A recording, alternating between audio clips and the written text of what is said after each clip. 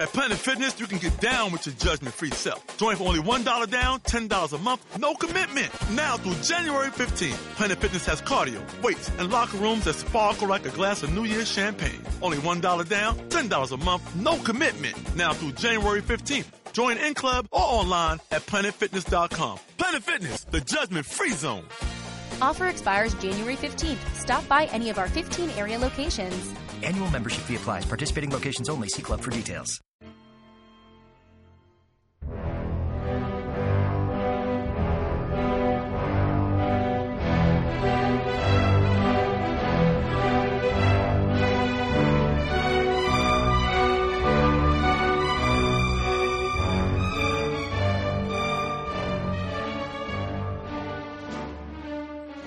Welcome to the History of the Cold War podcast. I'm your host, Jeff Hogue. Today we have a special guest, Dr. Westad from Harvard University, to speak about his newest book, The Cold War, A World History. As always, I want to thank our Patreon supporters and our one-time contributors for making this interview possible. Dr. Westad is one of the leading figures in Cold War thought and research, and in full disclosure, I'm a huge fan of his work. His writing deeply influenced my studies as a graduate student and have a deep influence in the shaping of this podcast. So, Dr. Westad, it's a great honor for us to have you on the show. If you wouldn't mind, if you could share a little about yourself and what first interested you in the topic of the Cold War. Right. So I grew up in Norway during the 1960s when the Cold War was a very important issue locally and to the world. And though Norway is a relatively peaceful place, it still borders the what was then the Soviet Union in the north. And there was this sense of tension that came out of the Cold War division of the world, even in a peaceful place as Norway. So I think in growing up, I sort of wondered how best to understand these global divides and what drove them. And then later on, after college, I started working for different kinds of refugee relief organizations and development aid organizations, mainly in Africa and South Asia. And that furthered my interest. That's probably what pointed me most in the direction of approaching this as an historian, because I became really, really interested in trying to figure out, why had an international system come into being that privileged some over others to the extent that we saw during the Cold War, that moved power away from newly independent states in Africa and Asia and much towards, first and foremost, the global superpowers, but then also towards the global north. So that's, I think, what got me started on this, what really got me interested in thinking about the Cold War in a broad sense. About 20% of our audience is in Scandinavia. Would you happen to have any recommendations for our audience around books about the Cold War in Scandinavia? So Scandinavia, or the whole Nordic area, is really interesting in Cold War terms because it was such a mix of different historical backgrounds and orientations. And, you had Norway and Denmark, who became members of NATO and quite closely aligned with the United States, and Sweden and Finland, who were non-aligned but in slightly different directions. Sweden probably more on the leaning towards the Western side, and Finland, for historical reasons, having to deal with a much more in-between kind of position between the Soviet Union and the West, both Western Europe and the United States. There's a great deal of research that's been undertaken on this. I mean, frankly, not so much recently, I think, is going back a decade or two. I first got interested in the academic side of this through one of my teachers, my main mentor at the University of Oslo, Helge Faro, who is one of the great Cold War historians in Scandinavia. But there are a number of people in all four main Nordic countries who've taken an interest in this. So there is a great literature if people are willing to look it up. Sure. And did you have any of those recommended, I guess, one or two books that they might want to look at? I think what's come out of late is probably, it depends on which language they would be able to read it in, but in Scandinavian languages, meaning in Norwegian, Swedish, and Danish, there is quite a considerable literature dealing with issues. I'm not going to recommend any particular books because people can look at it themselves, but dealing with issues such as NATO integration or non-alignment. There is a interest, I think, now in trying to figure out more what existed of sort of Nordic Scandinavian cohesion during the Cold War beyond what the international system seemed to dictate. So I think, some of those things would be quite interesting for people who find this part fascinating to look at. And there have been some advances that have been made on that as well. So in reading your book, unlike most histories of the Cold War, which start in 1945 or 1947, your narrative of the Cold War begins in 1890 and the close of the 19th century. Why this change in dates versus much of the traditional Cold War historiography? I think it's important to understand what this conflict came out of. I mean, as I said earlier on, that's one of the things that really got me interested in this, is to figure out, how did this become, for almost three generations, the predominant international system? And I think in order to do that, you have to look at the early part of the 20th century and back to the 1890s for two main reasons. So one is that this is when a lot of changes globally took place that seemed to point in the direction of a kind of global conflict, not necessarily in specific detail of the sort that the Cold War became as an international system, but heading in that direction. So in the 1890s, we had the first global market crisis. So the first time that capitalism seemed to deliver crisis and decline. And I think that contributed to a sense, maybe particularly in Europe, but also to some extent in North America, that the labor movement, both politically and in terms of trade unions, had to press more radical claims in order to get ahead with the kind of issues that they wanted to focus on. So a radicalization that came out of this global crisis. And then certainly the 1890s is the time in which both the United States and Russia expand and really become transcontinental empires with an enormous international influence.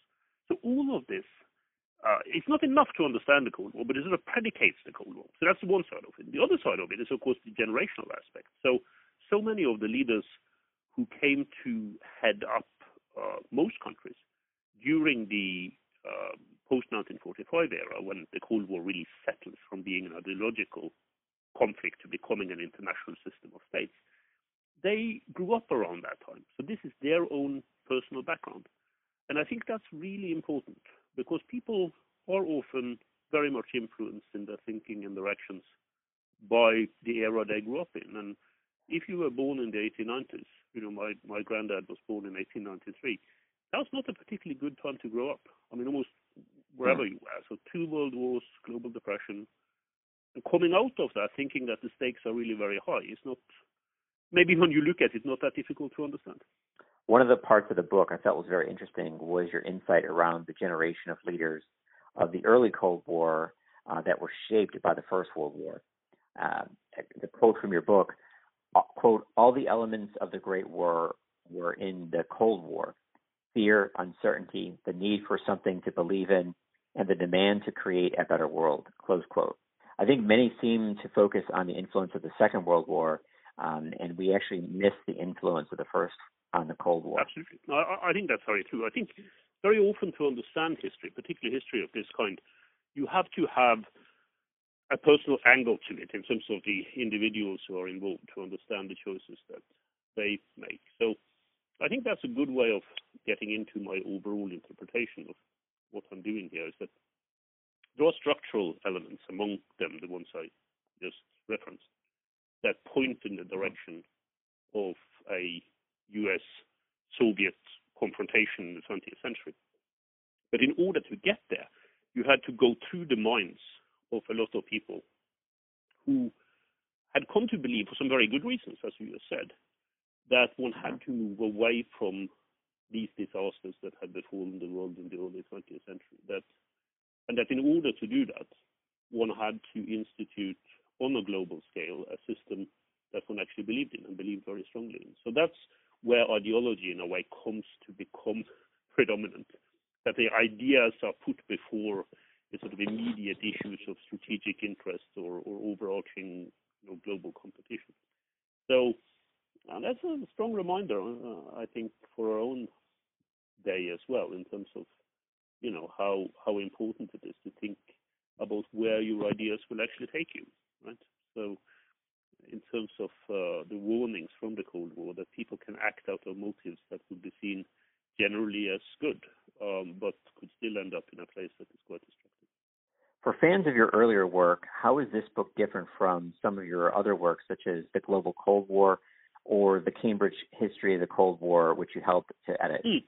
So I think if you compare it to Global Cold War, the big difference, I think, is that this book, the new book, The Cold War of World History, is an attempt to look at the broader chronological dimension of the Cold War, but also to expand the geographic scope. So the Global Cold War dealt, as the subtitle says, with intervention of different kinds in the Third World project. So it is that book, I think, is best understood as a long, some would say overlong essay in trying to push this one point that some of the main consequences of the Cold War and some of the incentives for keeping the global competition at such a high level of tension all the way up to the late 1980s came out of what was happening in the global south. So that's the argument in a way that I push in that book. This one is much more what you could call a survey history. I mean, it's an attempt to try to place the Cold War as a global conflict within the framework of other things that were happening in the 20th century. So it's a much broader book.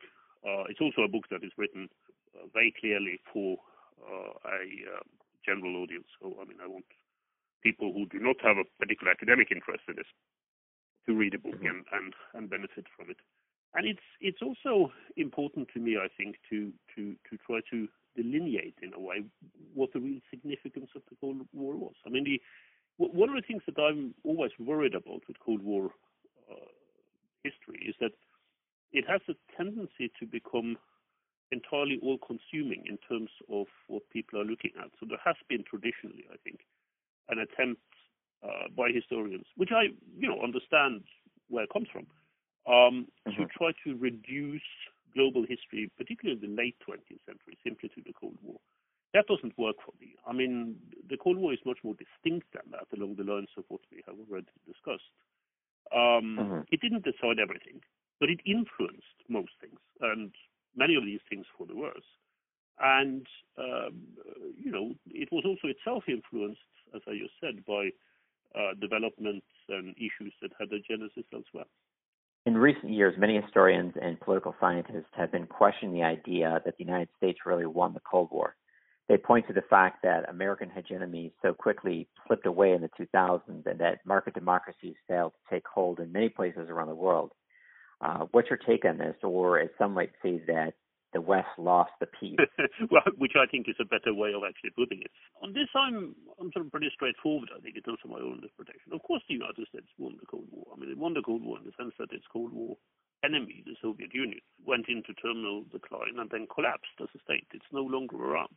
So in that sense, the United States, having got through this incredible contest on a global scale, spending an unbelievable amount of its resources and energy on fighting the Cold War, and came out of it standing. That's a victory of sorts, right?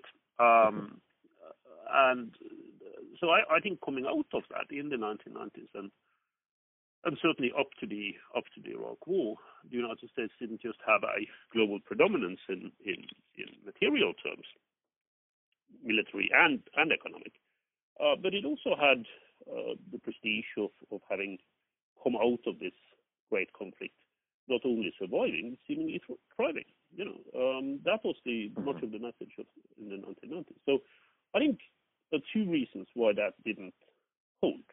I mean, one is, and I spent quite a bit of time in the book talking about it, is that the improvement in the U.S. economy in relative terms in the latter part of the 20th century, so from the 1980s onwards, was to some extent based on excessive military spending. And it was also to some extent based on the ability that the United States had to integrate others into a global economic system in which the United States was at the core, was at the center. So it benefited in a way, from the first part of that process that we come to call globalization. But that was a very short-term effect. I think already by the end of the 1990s, certainly beginning of the 2000s, these more general trends that come out of all of the latter part of the 20th century had caught up with this process. So that what you could call in a way, looking at the time scope of this book, is a kind of normalization of international economic affairs starting to be more visible. That relative to other powers, the U.S. predominance was not as pronounced as it would have been earlier on. And so I think there was a opening for the United States in the 1980s and the 1990s, which in itself, by the way, strongly influenced the way the Cold War ended. If to think of this in counterfactual terms, but very close actually to the historical storyline that I developed, if the U.S. economy, even relative to its other capitalist competitors, had not been doing as well as it seemed to be doing in the 1980s and 1990s, it's quite possible that the kind of direction chosen by a number of other countries when the Soviet empire collapsed would have been very different, right? Not so much towards a liberal form of capitalism with the disappointments that then came out of it. But then secondly, I do also think, of course, that political choice, the disastrous decision to center so much on the Middle East, and particularly through the invasion and occupation of Iraq, participated in this sense of the United States having lost the ability to deal with the unipolar moment in a way. So you're right in saying, that moment was very, very brief. It normally is in international affairs. If you think about the settlements after other great conflicts, the idea is you get a 15-year period in which you can actually reorder the world. That's quite a lengthy period of time. And I think the best way of saying it is that the United States did not make particularly good use of that opportunity, that opening that was there. But that was not because it didn't really win the Cold War. It did win the Cold War, but it just didn't know, which direction to move in afterwards. Do you have any final or closing thoughts about the legacy of the Cold War and our time? Sure. So there are two things that I'm preoccupied with in terms of this book and the contemporary international situation. And the first one is that we have to try to learn something from the Cold War period, and particularly the way it ended. And I know that a lot of historians are very skeptical to this idea that you can learn, in a concrete way from history. And I think, some of that skepticism is warranted. It is not easy to draw out of history something that is specific for the current era, because things change, and they change on a very broad scale. But there are some important issues that come out of the end of the Cold War. The first one is that we were all extremely lucky that the Cold War didn't end in some kind of global military strategic conflagration. I think when you look particularly at the latter stages of the Cold War, it's quite easy to see many ways in which that could have happened. And the reason why it didn't happen was that people on both sides were willing, when push came to shove, to negotiate. That's, to me, the big lesson of the 1980s. With everything else that was going on, the Cold War, after all, after a period of significant Soviet weakness, was settled at the negotiating table. So that's the first one. The sort of lesson that you don't negotiate with your friends, you negotiate with your enemies, and that's part of why the Cold War didn't end in global nuclear war. And then secondly, and this is particularly a lesson I think for the United States, how much of strength in a global sense, strategic sense, is connected to the domestic economy and how things actually work at home. And here I'm not just thinking about the economy in a narrow sense in terms of production, but also thinking about it in terms of participation in the economy. The ability for people who, after all, have to staff and man the system economically as well as militarily and in other respects, to actually have a reasonable belief that the system that they represent is serving them and serving them well, right? So I think without that conviction, which was a significant part of the Cold War competition, then things could also easily have ended up very differently. And that's also a lesson, I think, for today, that, if any country is going to do well internationally, it first and foremost needs to concentrate on giving the vast majority of the people within the country, within the power, something to believe in, that they actually benefit from this in some way or another. And that's also, I think, speaks directly to our own day and age. I do want to thank you very much for your time today and for your work. I mean, I personally love it. Many of our readers will love it. I'm so glad to hear that. I'm honored and grateful. I hope you enjoyed this episode. We are looking to have more interview episodes in the coming year. For those of you who prefer the narrative to these interview episodes, rest content that we have a number of great episodes in the works about post-war Japan, the Civil War in China, and an episode looking at land warfare in the early Cold War. As always, if you have questions or want to donate to the podcast, our website is www.historyofthecoldwarpodcast.com, one word. As always, while there, don't forget to fill out our survey so that you can help us to bring you a better show.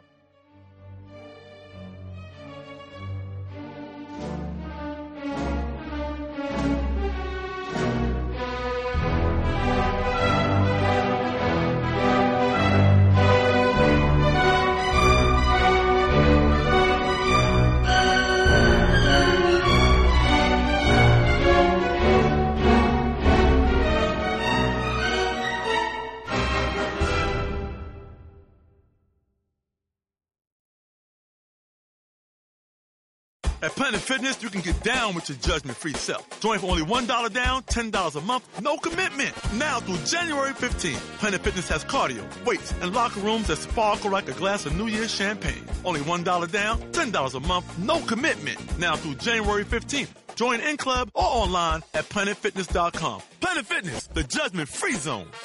Offer expires January 15th. Stop by any of our 15 area locations. Annual membership fee applies. Participating locations only. See club for details.